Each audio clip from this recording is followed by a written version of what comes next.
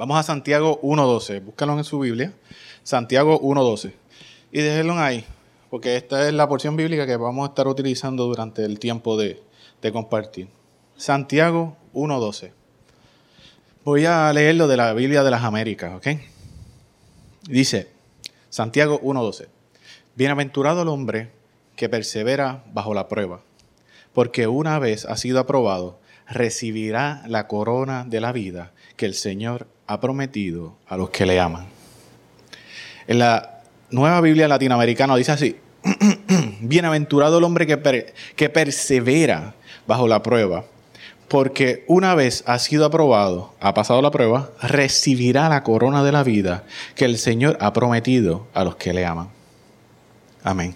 Hace 8 años atrás, como 7 o 8 años atrás, yo tuve una conversación con una persona que en alguna manera había tenido éxito en su vida laboral. Y estábamos caminando hacia un restaurante, me acuerdo como ahora, y esta persona empieza a darme consejos, ¿verdad?, para tener éxito en la vida laboral. Y él me está hablando desde esa autoridad que él tiene, ¿verdad? Él ha tenido éxito, un éxito aparente.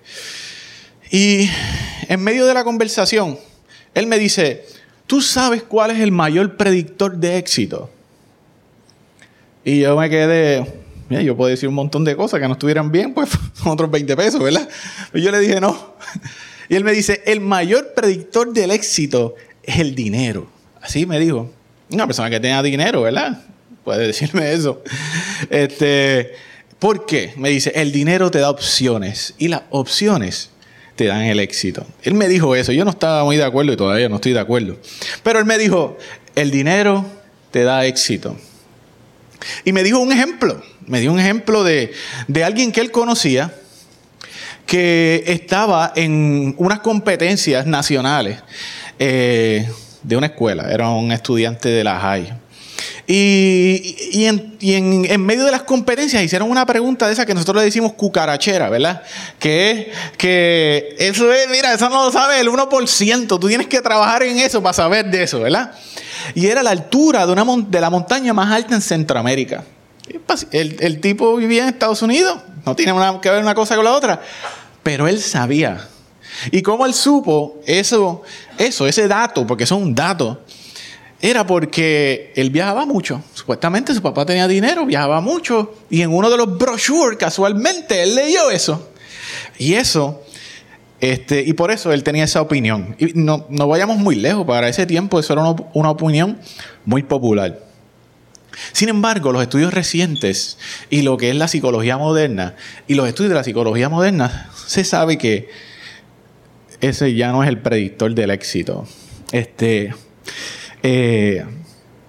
Un estudio bien reciente en la ciudad de Washington, ¿verdad? De Chicago, discúlpenme. Estudiaron unos psicólogos, médicos y científicos, estudiaron áreas de alta competitividad. Y ellos se dieron a resolver la pregunta es, ¿quién es exitoso y por qué? Ellos tomaron militares y ellos vieron qué cadete llegaba al rango más alto. Ellos cogieron escuelas y esas competencias, ¿verdad? Spelling Bee, entre otras, y vieron qué estudiante ganaba, era exitoso y seguía con sus estudios posgraduados. ¿Quién iba a ganar? Ellos cogieron no solamente eso, ellos entraron al sector privado, a trabajo, fábricas, vendedores, y ellos vieron estudiaron qué empleado iba a ganar más dinero y iba a permanecer en su trabajo.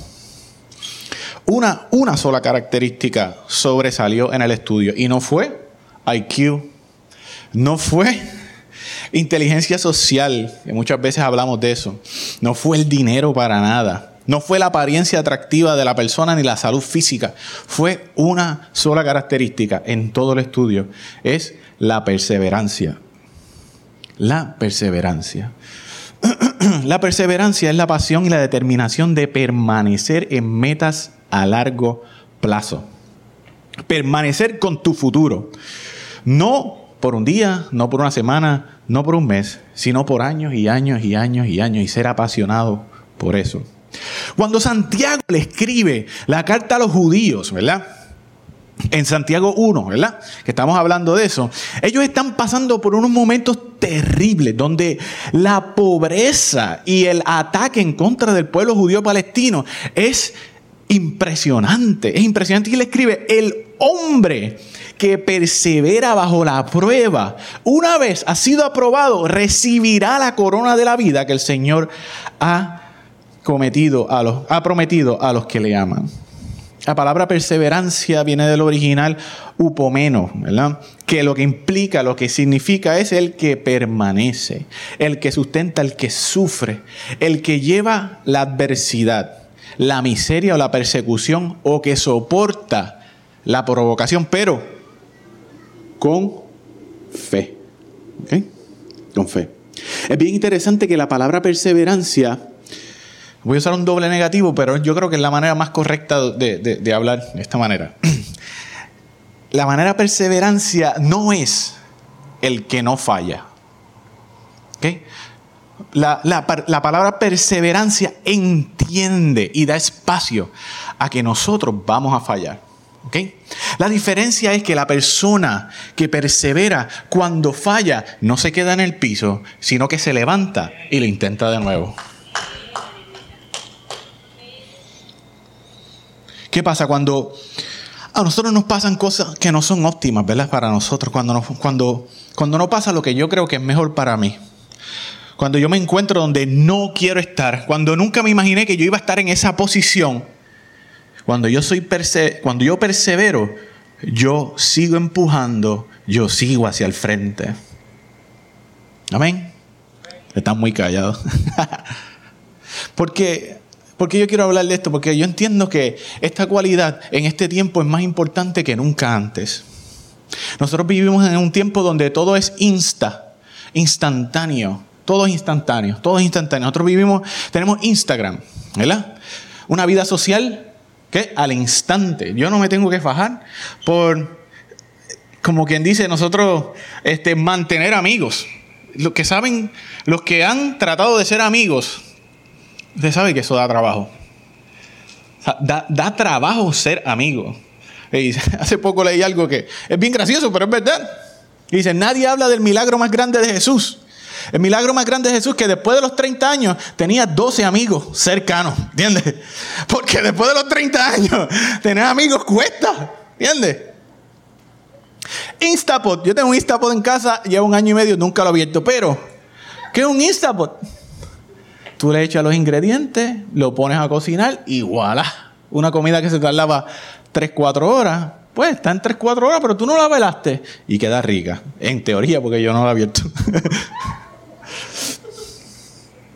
Fotos instantáneas. Nosotros vemos eso ahora desde el celular y para nosotros eso es una maravilla. Pero mira, cuando yo estaba en la high, hace un tiempito, no tanto, hace un tiempito, las fotos en el celular eran, mira, el lujo de los lujos. O sea, si tu teléfono tenía cámara, tú eras yo creo que yo ni había. Pero como nosotros bregábamos el asunto, ¿verdad? Es que nosotros íbamos a Walgreens, ¿verdad? Y en Walgreens, ¿qué vendían? Cámaras desechables. Chachos, te dieron para atrás. Cámaras desechables. Que las cámaras desechables eran un peligro porque eso tú tenías, ¿cuánto? 13, 15 fotos. Y la mayoría cuando tú las revelabas era el dedo tuyo en el medio metido, ¿verdad?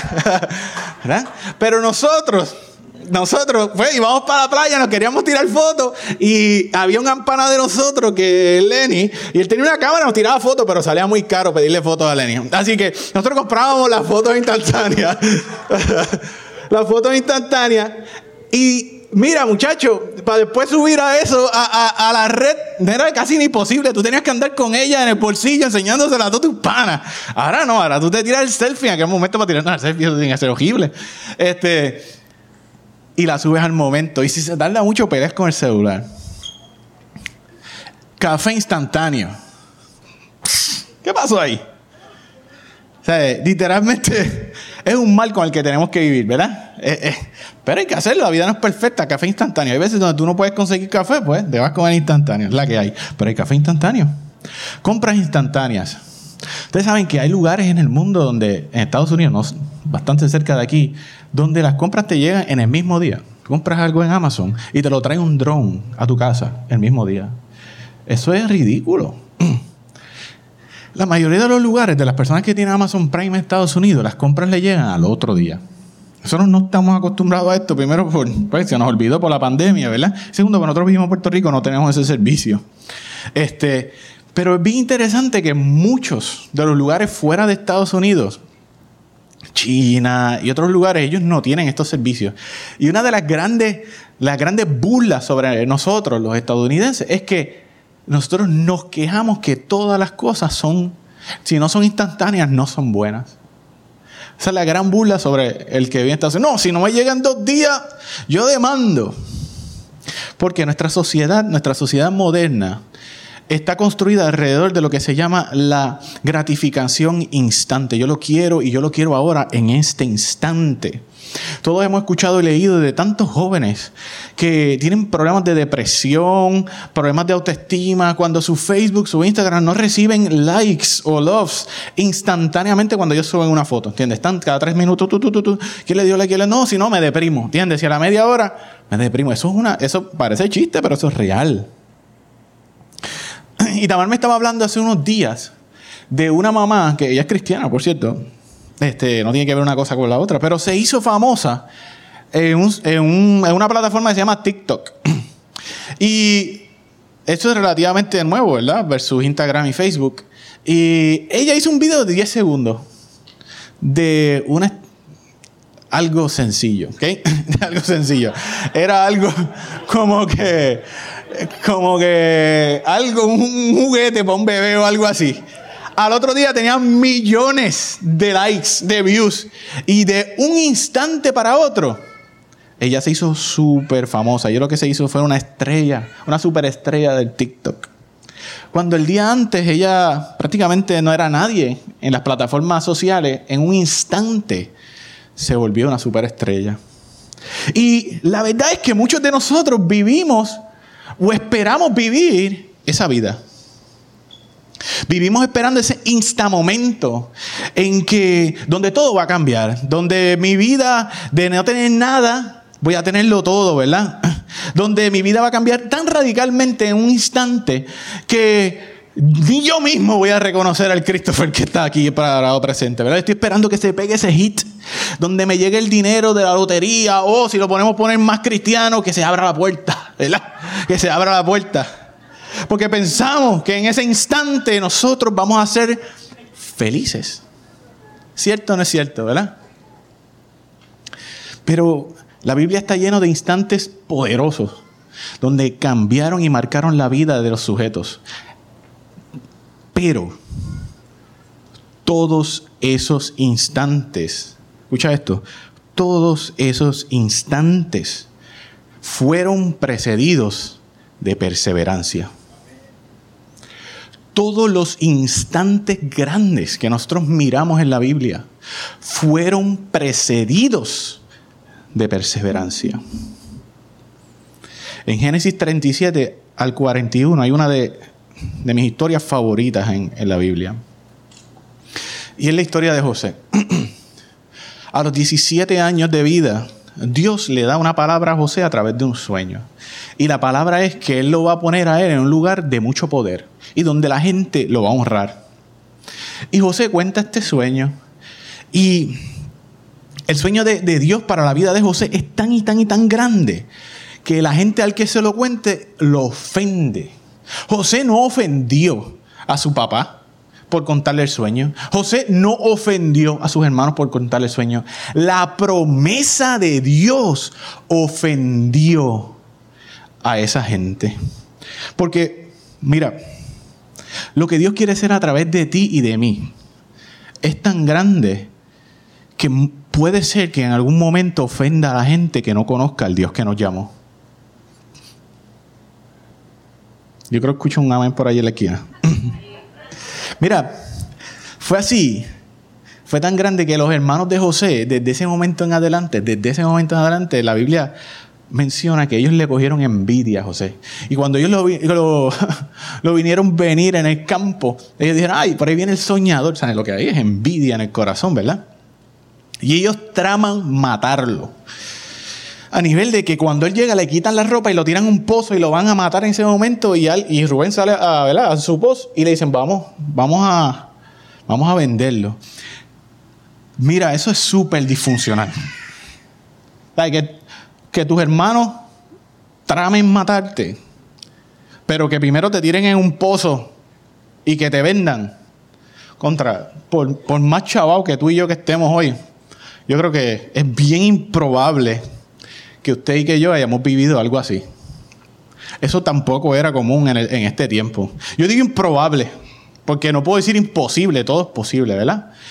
Todo es posible, y en una ocasión Efraín estaba hablando aquí, y él dijo algo que parecía imposible, ¿verdad? Alguien que le cayó un rayo encima. Y él preguntó y alguien levantó la mano, así que yo no me puedo meter en eso imposible, yo me meto improbable, ¿ok? Un rayo, un radio, yo no me acuerdo cómo era, pero era algo así. Después que venden a José, él está teniendo un mal día, ¿verdad? Un mal momento. En el capítulo 39, versículo dice, él llega a la casa, él llega a Egipto, ¿verdad? Él no vive en Egipto. En Egipto se habla un idioma diferente, se come comida diferente, se trata a la gente diferente. Él era en su casa libre. Él era dueño y señor. Él tenía heredad. Él era amado. Él era el más amado por su padre. Así lo dice, favorecido. Y él llega a Egipto como ¿qué? Como un esclavo. ¿Okay? Él ya no tiene autosuficiencia y él viene a trabajar para un señor que se llama Potifar. Potifar era el jefe de los policías. Él era un oficial egipcio. En el capítulo 39, dice, al 5 dice, Dios hizo prosperar todo lo que hacía. Estaba hablando de José. Y era tan evidente que el amo podía ver que el Señor estaba con él, de tanto que lo prosperaba.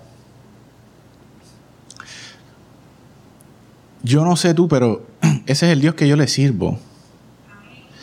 Que en medio del momento difícil, Él va a sacar su cara por mí. Yo puedo estar en una situación que no es óptima para mí, donde yo no quiero estar, pero aún así Dios no va a dejar de prosperarme. Aún así Dios no va a dejar de demostrar a los demás que Él está conmigo. Tanto era el favor de Dios que la gente que no conocía a su Dios, era evidente para ellos de que Dios estaba con él. En su momento malo, en su momento difícil. Tanto era el favor de que este Potifar no era bruto, ¿verdad? Él dijo, él tiene el favor del Señor. Pues vamos a hacerlo el mayordomo. Vamos a darle que él cuadre. Que él sea el Señor de todo lo que hay en mi casa. ¿Verdad? Y el favor de Dios estuvo sobre José en todo ese tiempo. Y era evidente, aún él estando en una situación que no era la mejor para él. Es hasta el versículo 7 donde la esposa de Potifar se aferra, ¿verdad? O ella quiere a José. Se acabó. Y José sale corriendo en ese momento. ¿Por qué? Porque nosotros estamos llamados a perseverar, pero hay en situaciones donde nosotros estamos llamados a correr. Si tú te encuentras en una situación de pecado, tú sal corriendo, tú no perseveres ahí. Te encuentras en una casa donde tu esposo o tu esposa te maltrata, tú sal corriendo, tú no te quedes ahí, tú no estás llamado a perseverar, tú estás siendo llamado a correr para perseverar en santidad.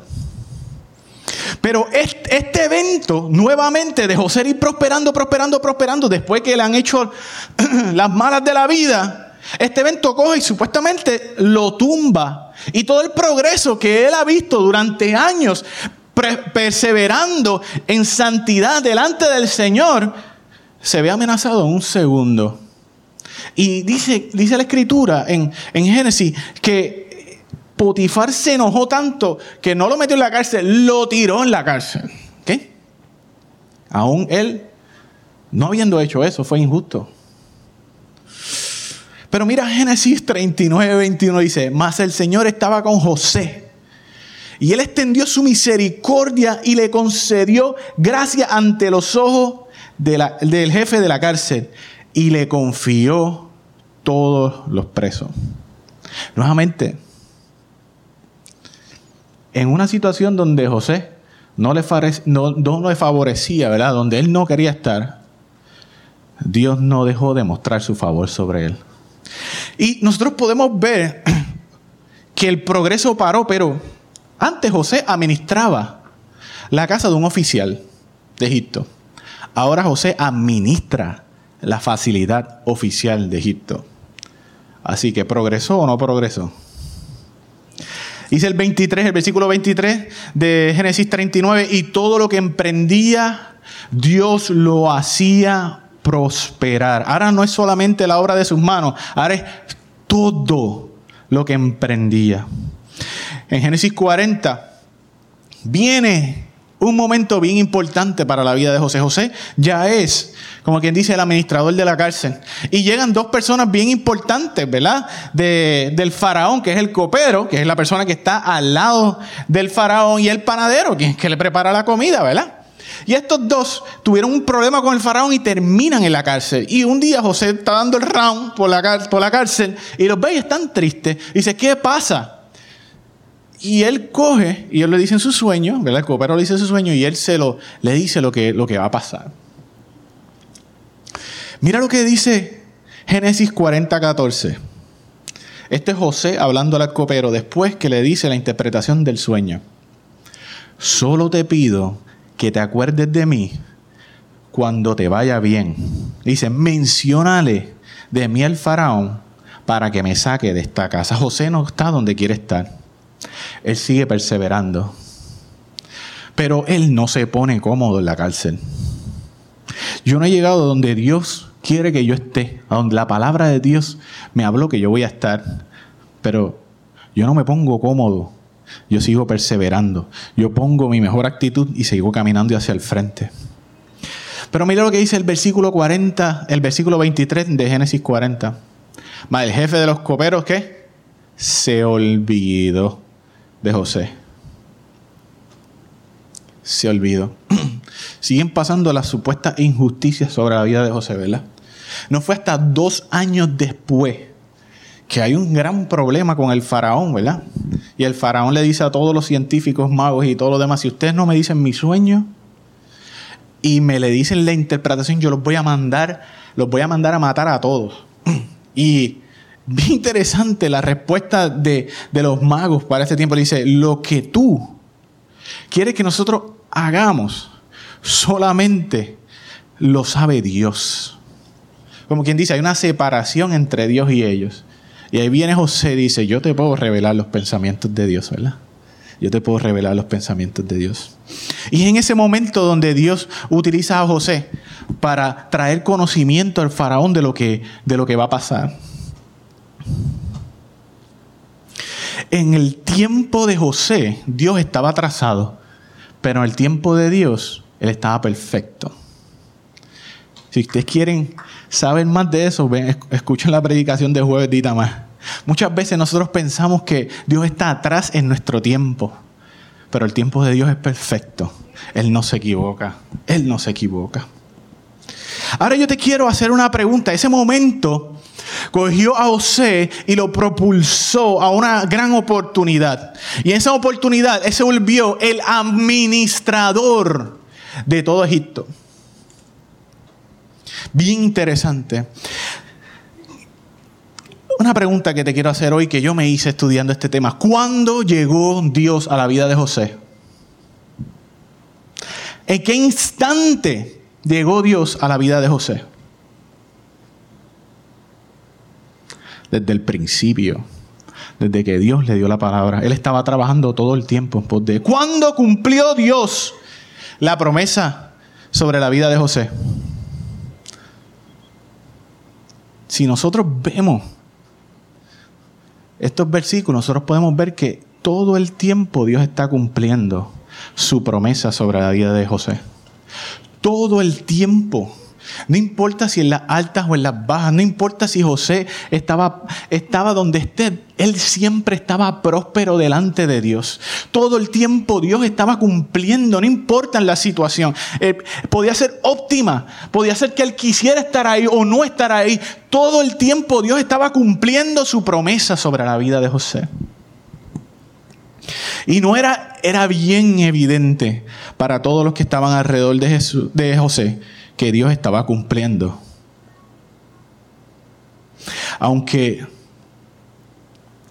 él estuviese viviendo circunstancias injustas de esclavo donde él no se metió, pero la vida lo llevó ahí, Dios nunca lo dejó. No solo eso, Dios lo prosperó sobreabundantemente. Ahora, la pregunta, ¿verdad?, que todos nos estamos preguntando, la que tenemos en la mente, pero Dios no lo podía sacar de ahí en un solo momento. Pero Dios no lo podía ir a sacar a él. No es suficientemente poderoso Dios para sacarlo a él en un solo momento.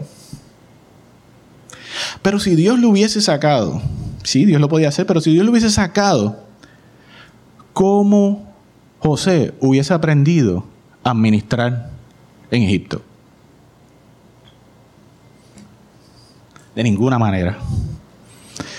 Imagínate que a los 17 años, cuando Dios le dio el sueño a José, ponle que José cumple en febrero, como yo, ¿verdad?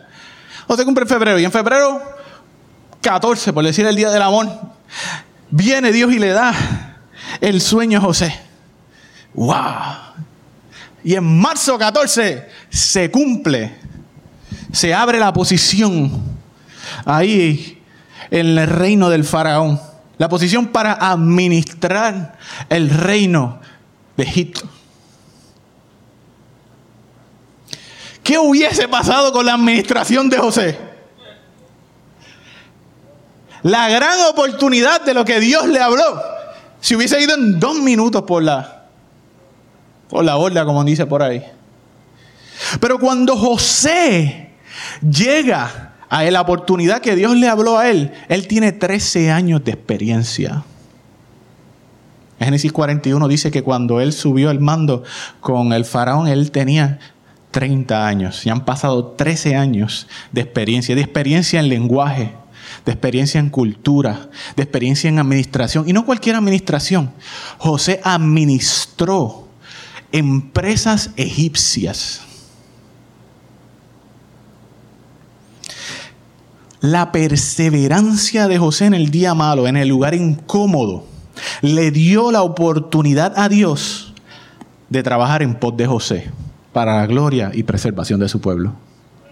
Déjame decirte eso de nuevo para que lo internalicemos. La perseverancia de José, la capacidad de José mantenerse, sufrir, permanecer, brincar la provocación con fe, le dio a Dios la oportunidad de prepararlo en su día malo para su gloria y para la preservación del pueblo de Israel. Porque José estuvo ahí, no se hizo extinto el pueblo de Israel. La perseverancia es bien importante. Muchas veces nosotros tomamos actitudes bien pobres cuando nos encontramos en situaciones difíciles. Y nos llenamos de tanta ansiedad y se nos olvida que todo obra para bien a los que aman al Señor. Que no se nos olvide eso. Queremos instantes, pero todos los instantes de cambios radicales que cambian la vida y marcan para siempre son precedidos por perseverancia. 13 largos años le costó a José ese instante. 80 años. Vamos a ponerlo de esta manera. Nosotros siempre nos acordamos de Moisés, ¿verdad? Como el gran líder del pueblo, donde él sacó al pueblo de Israel del oprobio, ¿verdad? Y lo llevó hasta el Mar Rojo, y el Mar Rojo se dividió y lo llevó en pos de la tierra prometida. ¿Sabes cuánto le costó eso a Moisés? Ese instante le costó 80 años de perseverancia. Nosotros hablamos de Jesús como el Jesús que murió en la cruz, como el que rompió el velo, el que cumplió la ley. Tenemos paz con Dios con él. ¿Cuánto le costó a él? 33 años. No, la Biblia dice que él fue el cordero inmolado desde antes del tiempo. La perseverancia está en el ADN del cristiano. Está en nosotros, es la heredad. Nosotros no nos quitamos. La Biblia dice que nosotros somos de los que ponemos las manos en el arado y no miramos para atrás.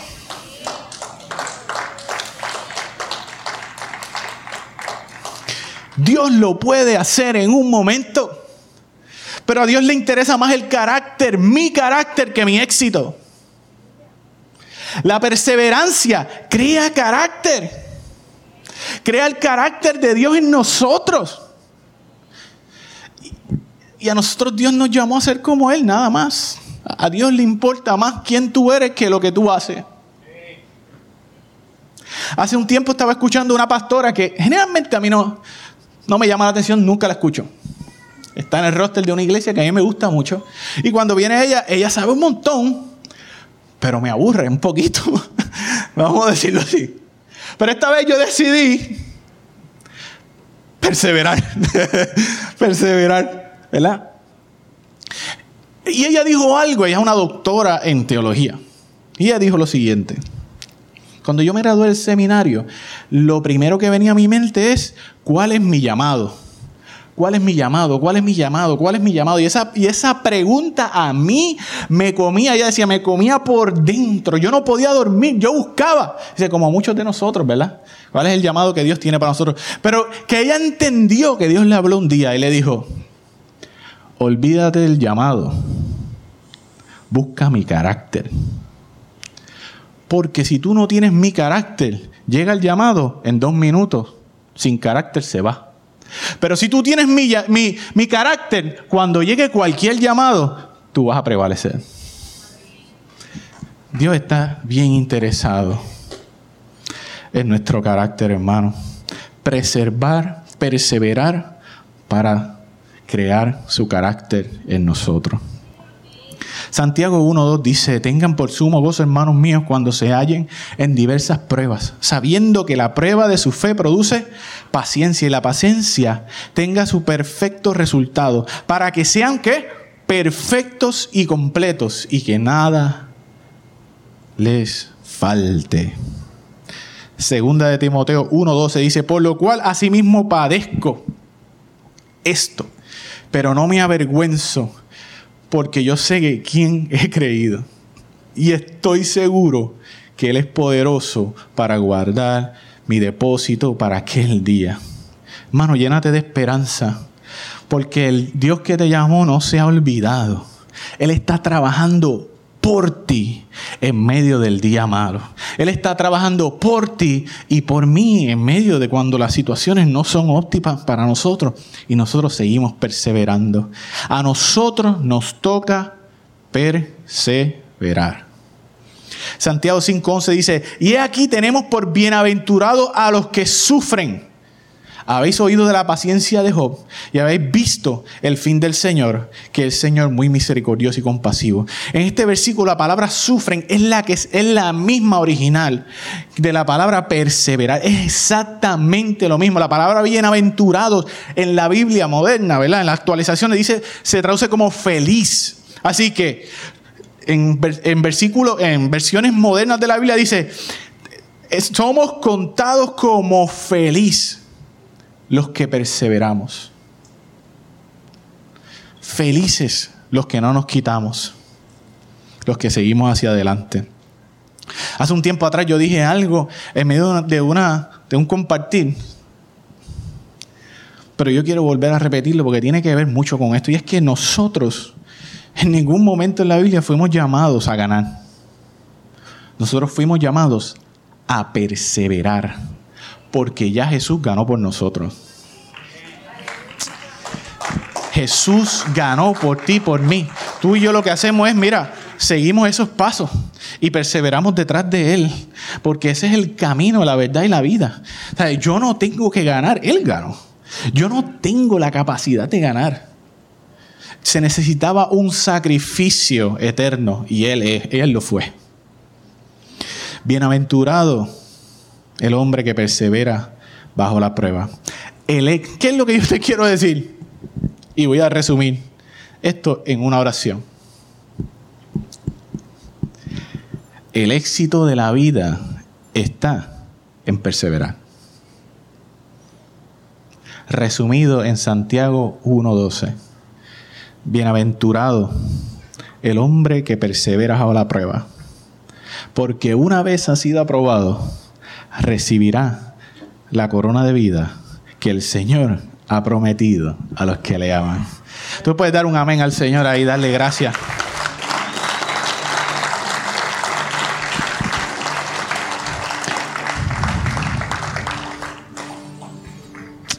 Hermano,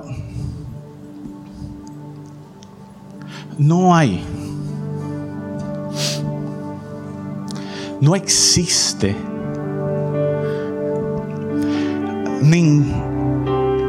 ninguna, vamos a decir, por no decir cosmovisión, ninguna religión sobre la faz de la tierra